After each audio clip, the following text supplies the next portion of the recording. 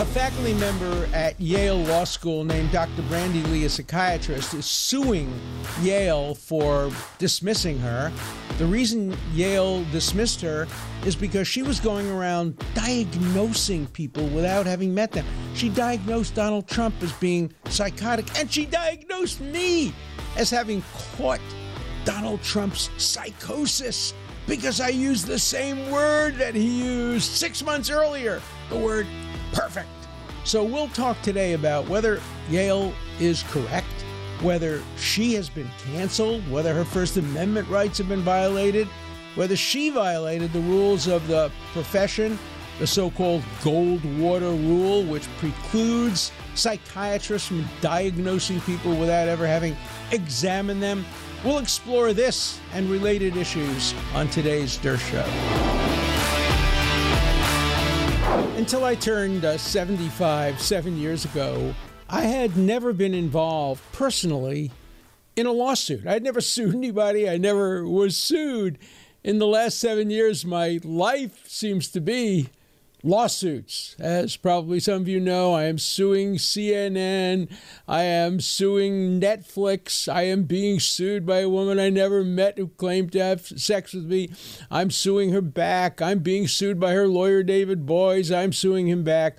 And now the other day I learned that a woman I never met, a psychiatrist named Dr. Brandy Lee, who used to be a volunteer faculty member at Yale, is suing Yale University for firing her based on what she claims were letters I wrote to Yale University. So I'm at the center of yet another lawsuit, and a suit in which she alleges that she's being fired in violation of her First Amendment rights. So let's tell the story. I don't know this woman, Dr. Brandy Lee.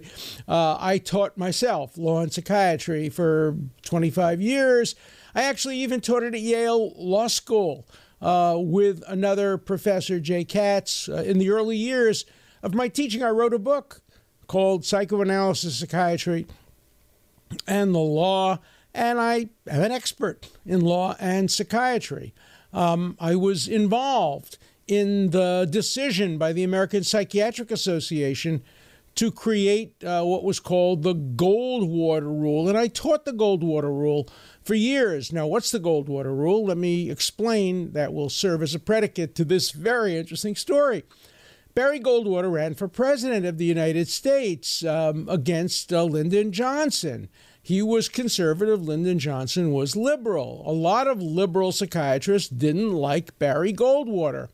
And a magazine called Fact Magazine sent letters to thousands of psychiatrists asking them to diagnose Barry Goldwater. And believe it or not, more than 1,000 of them did it. They never met Barry Goldwater. They didn't know anything about him except what they'd seen on television. And they diagnosed him as mentally ill. Now, we all know what happened. Barry Goldwater lost the presidency, became one of the most distinguished senators in the 20th century, and manifested no symptoms or indicia of mental illness. In fact, by today's standard, he'd be a Mitt Romney. I mean, he'd be a centrist or Republican, independent. He's gone down in history as one of the most sane and sober and moderate individuals. Yes, he famously said that extremism in the name of liberty is not a bad thing. I don't have the exact quote, but he was regarded as somebody to the right of the conventional Republican Party back in the early 60s, but no indication of mental illness or disturbance. But yet these psychiatrists who hated him because of his politics were willing to diagnose him. So the American Psychiatric Association said, no. You can't do that. If you're a psychiatrist, if you're a doctor, if you go on television or in the media or sign petitions as a doctor, as a psychiatrist, using your education, using your credentials, you can't go around diagnosing people without having examined them. And that's been the rule now for years and years and years. Along comes Dr. Brandy Lee. She decides she doesn't have to follow the Goldwater rule or any ethical rules of the American Psychiatric Association. She doesn't belong to the American Psychiatric Association because she doesn't agree with them. And so she goes around diagnosing people. She holds a conference in which others come and diagnose Donald Trump. They diagnose him in every possible way. And then she crosses the line. Without having met me, she diagnosed me. Here's what she said. She said, Alan Dershowitz is so close to Donald Trump. I didn't even vote for him, but I'm so close to Donald Trump that I caught his psychosis, that I started to develop and manifest symptoms of his psychosis. And she came up with a psychiatric diagnostic label for this kind of shared psychosis. And I caught it from him. And what's the evidence? Well, another extremist professor who constantly conflates ethics with his own politics, named Richard Painter, had done a tweet saying, did anybody notice Alan Dershowitz used the word perfect, and Donald Trump used the word perfect. Donald Trump used the word perfect in connection with his call to the president, or the prime minister, or the president, I guess, of the Ukraine. He used the word perfect, and Alan Dershowitz used the word perfect. That's more than a coincidence. And Brandy Lee picks it up and says, yeah, that's more than a coincidence. If Alan Dershowitz used the word perfect after Donald Trump used the word perfect, he must have caught it from Donald Trump. He must have used the word perfect as part of his psychosis developed out of his connections to Donald Trump. There are only two problems with that. Number one, I used the word perfect months before Donald Trump ever did. So what? Did he catch his psychosis from me? That's the implication. I didn't use it after he used it. I used it before he used it, and I used it in a completely different context. He used the word perfect to suggest that what he did was excellent or right. His call was perfect. I used the word perfect like in perfect attendance. I was talking about my relationship with my wife. I was denying that I had sex with a woman I'd never met.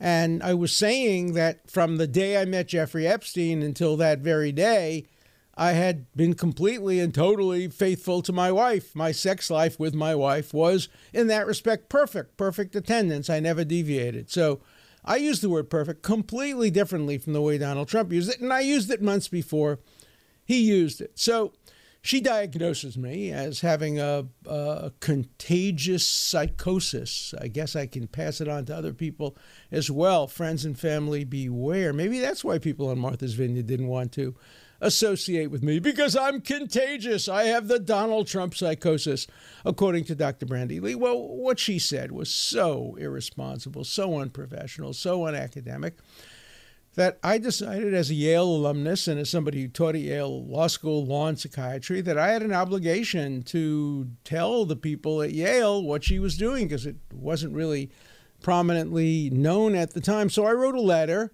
to the various people at Yale, simply outlining what she had done, describing what she had done. I wrote a column about it, which I certainly have the right to do. My First Amendment rights to write a column defending myself from an accusation of psychosis.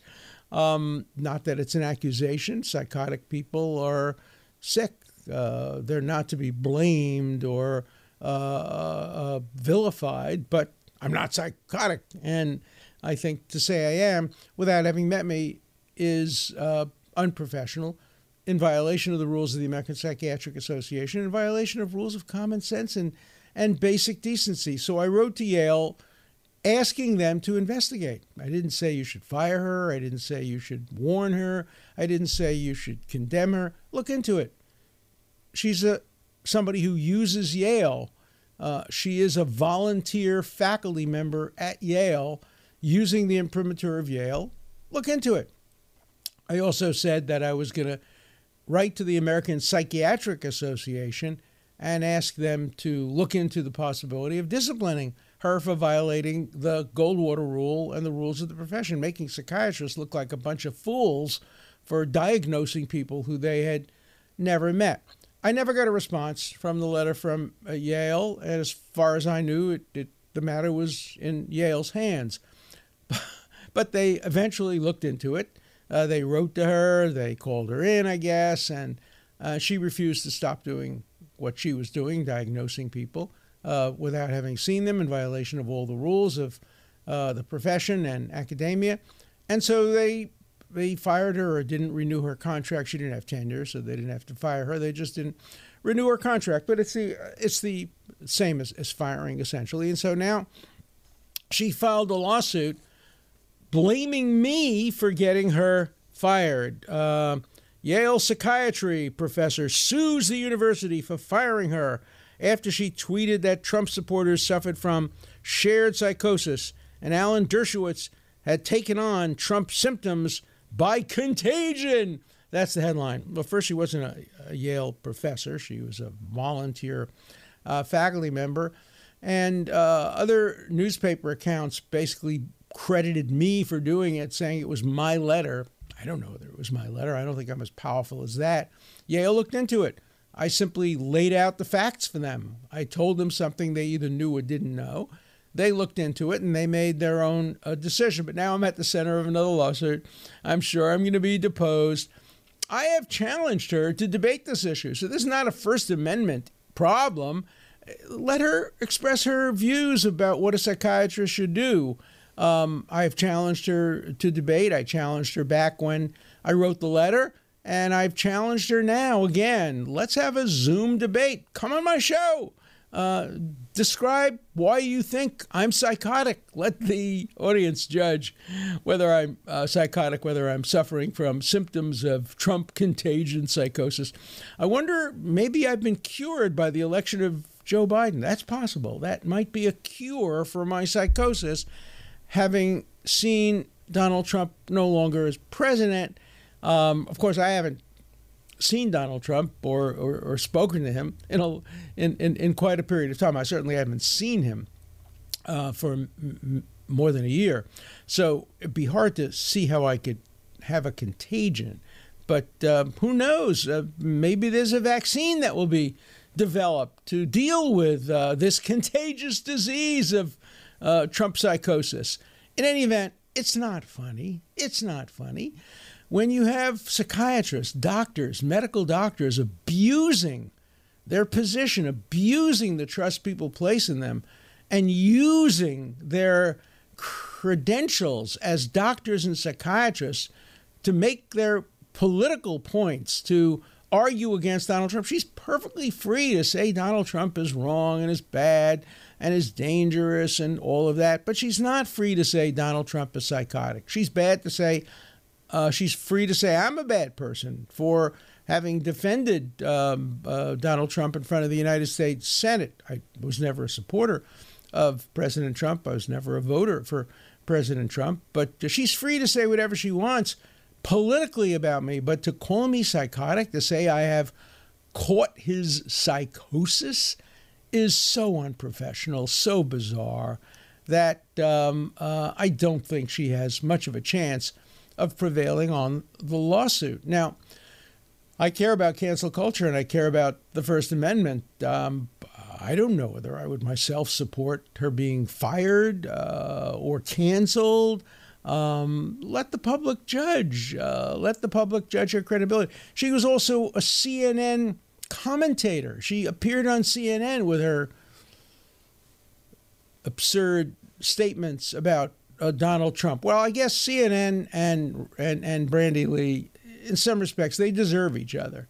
A perfect choice for CNN to have Brandy Lee on as their expert psychiatrist telling everybody what to think about Donald Trump. Not enough to attack his positions on the Muslim ban, not enough to attack his positions on immigration, which I have done, not enough to defend him perhaps on his views on the Middle East. No. You gotta diagnose him. No debate, diagnose.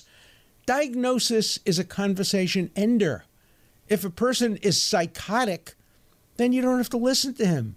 If Alan Dershowitz has caught Donald Trump's psychosis by using a word 6 months earlier than Donald Trump used, then why do you have to listen to Alan Dershowitz? Turn off his podcast. Send him to a psychiatric hospital. Let him be cured of his constitutional positions. You know, many years ago, I defended Soviet dissidents and wrote about them who had been put in mental hospitals because they wanted to be free and they were diagnosed as mentally ill for opposing communism. In China during the Cultural Revolution, similar diagnoses occurred.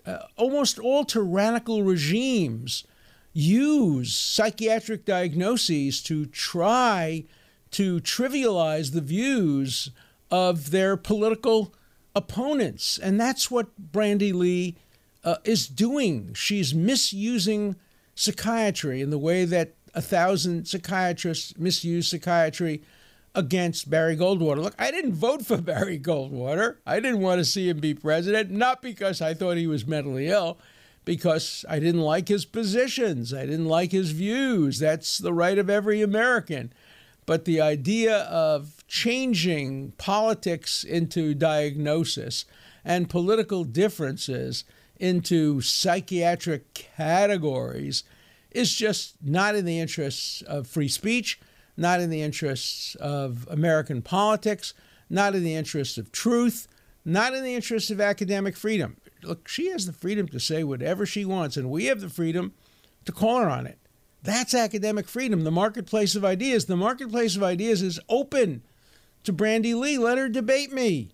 Let her write op-eds. She wrote op-eds for the New York Times. Again, not surprising. Op-eds for the New York Times, comments on CNN. And then she goes around diagnosing people based on not even having seen them or examined them, not knowing whether they're taking medication, not knowing whether their family has a history of mental illness, not knowing anything that might be relevant, not administering any psychological tests, not even talking to them, not even seeing their affect, not even seeing whether they're perfectly reasonable people. No, she knows. She's a psychiatrist. She can diagnose. Trump is psychotic. Dershowitz caught his psychosis. The proof is Dershowitz used a word perfect after Trump used the word perfect. The fact that he used it 6 months earlier, maybe there's a time machine going on here. I don't know. Maybe something's going on that made Dershowitz know that 6 months later, Donald Trump would use the word perfect in a completely different context. That's the proof. Richard Painter, professor of law, he caught him. He got him. He used the word perfect, the same word. Must be psychotic. So let's hear your views about psychiatry, about the misuses of psychiatry, about the Goldwater rule, about the one thing I don't want to hear are your views about whether you think Donald Trump is psychotic or whether I'm psychotic. I mean, if you're not a psychiatrist, you can express whatever views you want when you call me on the Der Show. But if you're a psychiatrist or a doctor, I don't want to facilitate malpractice and unprofessionalism on the Der Show. So I don't welcome diagnoses by professionals, but I welcome any opinions, any expression of views. And again, I offer Brandy Lee an opportunity to debate me on whether it is ever proper for a psychiatrist, for a medical doctor, to offer a diagnosis based on political considerations rather than medical examination, rather than the usual way in which doctors and psychiatrists go about diagnosing people. So that's my view on Dr. Brandy Lee. I am waiting to hear your views on that and other subjects, and on the First Amendment and on cancel culture, whether she is the victim of cancel culture, whether or not a person who is told that he's psychotic has the right to fight back and write to the university. Who's right here? Who's wrong here? Where is the truth? Let's hear your views about this interesting, fascinating issue on The Der Show.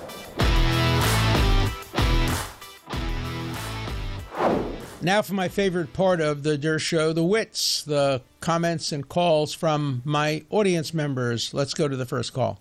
Hello, Consigliere. This is Andrew calling from Connecticut. The reason I'm calling now is there's a story about New York City Council eliminating protections for civil suits against police officers. So forget about defunding the police. This effectively, as far as I can tell, completely decimates the New York City Police Department. Like, how these police officers are not set up to defend themselves against nonstop civil suits. It just makes it impossible to do the job. And de facto, does that mean New York City is done? Anyway, I'd love to hear your comments on this and what it really means and how anyone could possibly do that job, considering the risks involved now. Thanks again. Bye-bye. Very important point. Look, the police are our first line of defense against criminals, thugs, murderers, rapists, robbers. We have to support the police. Look, I've had my conflicts with police over the years in the courtroom. I've cross-examined police officers. I've argued on appeal against police interrogations. I've won lots of cases involving the police, but I respect the police in general. One of my former students is a high-ranking person in the New York City Police Department. I commend my students who want to go into police work, FBI work, Secret Service work. There's nothing more important than protecting us from people who want to do us harm. And I do think we have to increase funding for the police.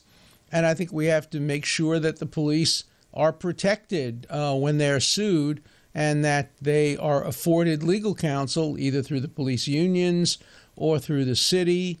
After all, the city is responsible for the actions of their police under the principle of respondeat superior. That is, the boss is responsible for the actions of people they hire. So I'm completely in favor of the city making sure that police officers, many of whom get very low salaries and have to support families, are not in any way bankrupted by complaints. If there are complaints, let them be given to the appropriate authorities or ultimately to the courts. But let's make sure that all sides are adequately defended. Hello, Professor Dershowitz. This is Bob from New York. Hey, Professor, this is a question come up several times in my head and really came to the surface on your discussion on the Second Amendment. I'd like your thoughts and comments on the thought that the Bill of Rights or the first 10 amendments are really redundant, and that I know a lot of the framers really didn't want them in there, and I've heard people make the case that you could remove the first 10 amendments and the Constitution as it's read and can be interpreted would still protect those rights based on the way the Constitution is written. That if it said you could do it, that's it. Otherwise, it's not prohibited. So I may have that wrong, but I really would like your thoughts on the idea. Are the Bill of Rights redundant? And even if we remove the Second Amendment, how would the Constitution protect the right to bear arms on its own? Love to hear your thoughts on this. Thanks. It's a great question, and the point you make was made by Alexander Hamilton in the Federalist Papers. He thought that a Bill of Rights not only was redundant but dangerous, because it implied that the federal government had rights that it didn't have. If the Constitution didn't give it the power, it doesn't have the power. Here's the problem. The problem is, what about the states? So the Constitution doesn't really restrict the states very much. It does in a half a dozen ways.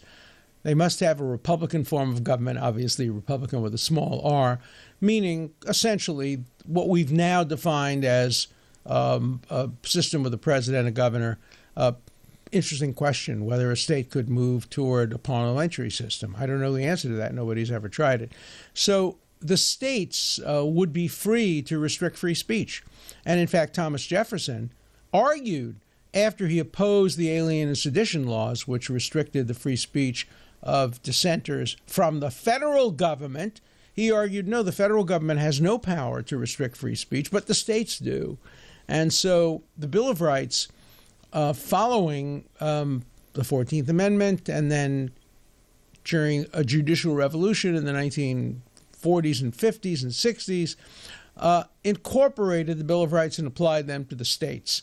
So today the Bill of Rights applies to the states, and it's not redundant there because the Constitution doesn't deal with what states can do. As I said, with few exceptions. They can't pass Bill of Attainders, they can't pass ex post facto laws, and they don't have other powers, but they could engage in illegal searches and seizures, they could violate the right to trial by jury, they could impose double jeopardy, they could do all of those things absent the Bill of Rights. Now, the Bill of Rights hasn't been a perfect protection against the states imposing double jeopardy, for example. That part of the Bill of Rights hasn't been incorporated against the states yet. I suspect it will be over time. But it's a terrific jurisprudential question. Did we need a Bill of Rights? Hamilton said no. Other framers said yes. Ultimately, we got the Bill of Rights, and they became applicable to the states as well, which changed the nature of the Bill of Rights. The Second Amendment, it would be up to the states to decide whether to regulate guns if we didn't have a Bill of Rights. The federal government maybe wouldn't have that authority under the Constitution, but the states would. Because remember that all the power is not relegated specifically in the Constitution to the federal government, are reserved to the states and the people. So the Articles of Confederacy gave even more power to the states, but even the Constitution gave very considerable power to the states. And it was only the Bill of Rights and the judicial revolution based on the Bill of Rights and the 14th Amendment which started to impose restrictions on the states. It's a great, great question, and you could have a whole seminar on that. And Greg, thank you so much for your intelligent thoughts on this issue. I think we have a unique situation in Georgia that I would like your opinion on. One of the county commissions in the 1990s that was duly elected passed a regulation in the county requiring that all heads of households must own a firearm so that they could be available to serve county militia in case of a crisis. This is a standing regulation as far as I'm aware. Some citizens appealed to the state legislature to override the county, and the legislature declined to do so. I think under the principle that this was in the context of what was constitutionally acceptable, and that people were free to move to other counties if they didn't want to comply. So based on your arguments over the last few days, my expectation would be that you would be fully in favor of a duly elected body mandating gun ownership. But I would like to hear your opinion on that. Thank you. Well, you're partly right and partly wrong. I think I would favor the fact that it is constitutional, that a state or a county would have the right, probably, to compel the head of a household, whether that's sexist and would satisfy other parts of the Constitution, but head of a household to keep and bear arms, subject, of course, I would think, to conscientious objection. There might be some people who are conscientiously opposed to it on religious grounds. Don't know how that would fare. So I would say it's probably constitutional. I would be adamantly opposed to it as a matter of policy. I don't think you compel people to own guns. I don't want to have a gun. I don't want a gun in my home. I don't want my children to be able to have access to a gun. I don't want somebody who comes into the house in the middle of the night to hold me up to find my gun. No, I mean, as a matter of policy, I'd be opposed to it. But as a matter of constitutionality, I can't find a basis for being opposed to it unless you could argue that compelling people to do something like that violates their kind of individual rights of conscience. It would be a close case, but I think it probably would be upheld as constitutional, but I would vote against it as a matter of policy. But it's a very good question. Professor Dershowitz, this is Arnold from New York. I'm an associate professor of medicine at Cornell and a great admirer and consistent listener to your podcast and program. just got finished listening to the podcast on the Second Amendment, and naturally there was a substantial amount of speculation as to what the framers of the Constitution had in mind with the Second Amendment. And we can speculate on a lot of things, but one thing seems self-evident, that they did not intend for sociopathic murderers to have access to weapons and commit the kind of crimes that we've been witnessing lately. And in this vein, I'm curious to know what criteria a person has to fulfill to obtain a gun. We all know that in the medical profession, in the law profession, in the dental profession, in the veterinary profession, even in people who cut hair and groom dogs, there are criteria you have to fulfill. There are psychological evaluations that you have to fulfill. There are licenses that you have to obtain, continuing education that you have to do.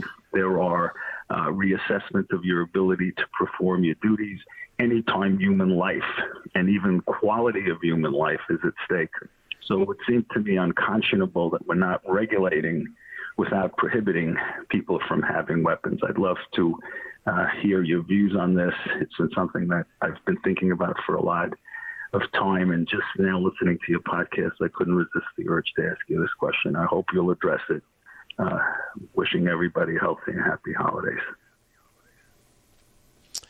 Happy holidays to everybody, of course. Meaningful Easter, meaningful Passover, meaningful holidays for everybody. It's a very, very good question. As a matter of policy, I agree. I think that a person who wants to have a gun should have a license to have the gun and should have to pass psychological tests and maybe re-education. Maybe you should have to show that they have a place to keep the gun that will keep it safe from children. We know how often kids get a hold of guns and use them lethally against themselves, against their siblings, against others. So I think reasonable restrictions on gun ownership, perfectly consistent with policy. Here's the problem: the Second Amendment. And if you interpret the Second Amendment only by looking at the second clause, the right to bear arms, it makes it harder because you can't license people to speak under the First Amendment. Anybody can get up in Times Square, presumably, and just speak. Now, you may have to get a license to have an area that's separate and designated for your speaking. But generally, we don't have First Amendment licenses. We generally don't have speech licenses. You don't have to qualify to be a speaker. You can be a complete crackpot, nut. Hyde Park, look, Brandy Lee has the right to express her bizarre views. Richard Painter has the right to express his views. Anybody has the right to express their views, and we have the right to condemn them. That's the First Amendment, and we don't need a license for that. Now, you make an important point. When we're dealing with life, when we're dealing with dangers to life, which guns do pose, whether you're on the one side or the other of the debate, you know that life is at stake. Some of you think it protects life. Some of you think it endangers life. I think it does a little bit of both in some cases. The rules should be different. And I agree with you, but the First Amendment and the Second Amendment have equal status under our Constitution. And so we're going to continue to have this debate and this controversy over whether you can require gun owners to have licenses, whether you can require waiting periods, whether you can require psychological evaluations, retesting. I get retested periodically for a driver's license, and I should be retested. At 82 years old, they shouldn't just allow me to get in a car and drive anywhere I want. I think I'm a pretty good driver, but I have no problem to being retested, relicensed, and reevaluated. And if I had a gun license at 82 years old, I would think it would be appropriate to check my aim, check my eyes, make sure that I'm still an appropriate gun owner and car driver. So these are issues that I've been really honored to debate with very intelligent people. I've loved your input. You've made me think hard about some issues that instinctively I have a view on. Again, growing up in Brooklyn, in the 1940s and 50s, we did not grow up with a gun culture. I understand people who did grow up with a gun culture where their gun is a very important part of their identity, and I don't want to diminish that at all. And so I think we need a compromise, again, where the ordinary American, the law-abiding American, gets to have his or her guns and gets to decide how to use them as long as they're used safely, while at the same time we prevent the kind of people that engaged in the killings in Atlanta and the killings in Boulder not to have guns. It won't be easy because predicting violence is extremely difficult. I know. I've written a book about it and taught about it for many, many years. But we have to try our best. Look, the goal is ideally under the Second Amendment to allow law-abiding people who will not cause harm and may prevent crimes from having guns while at the same time denying them to people who we all agree should not have guns. Difficult challenge, but a challenge that I think we're up to as a country. So thank you again for your great, great questions. This has been a real seminar on the Second Amendment. Now we're going to have calls, hopefully, on the Brandy Lee case and psychiatry and other issues as well. And so, again, let me repeat, may you all have a meaningful Easter, a meaningful Passover. I enjoyed participating last night, along with many others, in the White House Passover Seder, where both the President of the United States and the Vice President wished everybody a Chag Sameach, a happy holiday, and I'm sure there'll be Easter commemorations as well. You know, we live in a country where, as George Washington said, without regard to our religion, we're all equal citizens. We don't exist by the toleration of others. We can each sit under our fig tree and live our lives consistent with our traditions, with our religious values. And so this is a season of expressing religious values, and may it become a way of uniting us and bringing us together rather than dividing us. So keep sending in questions, keep listening, keep subscribing to The Dersh Show. An important part of The Dersh Show is your voice, your questions, your comments. Please call 24/7. The number is 216-710-0050. Keep your comments short and to the point. Again, the number for you to call 24/7 is 216-710-0050. Hard questions, criticisms, everything's fine. Just keep your questions short, and I'll answer them all on The Dersh Show.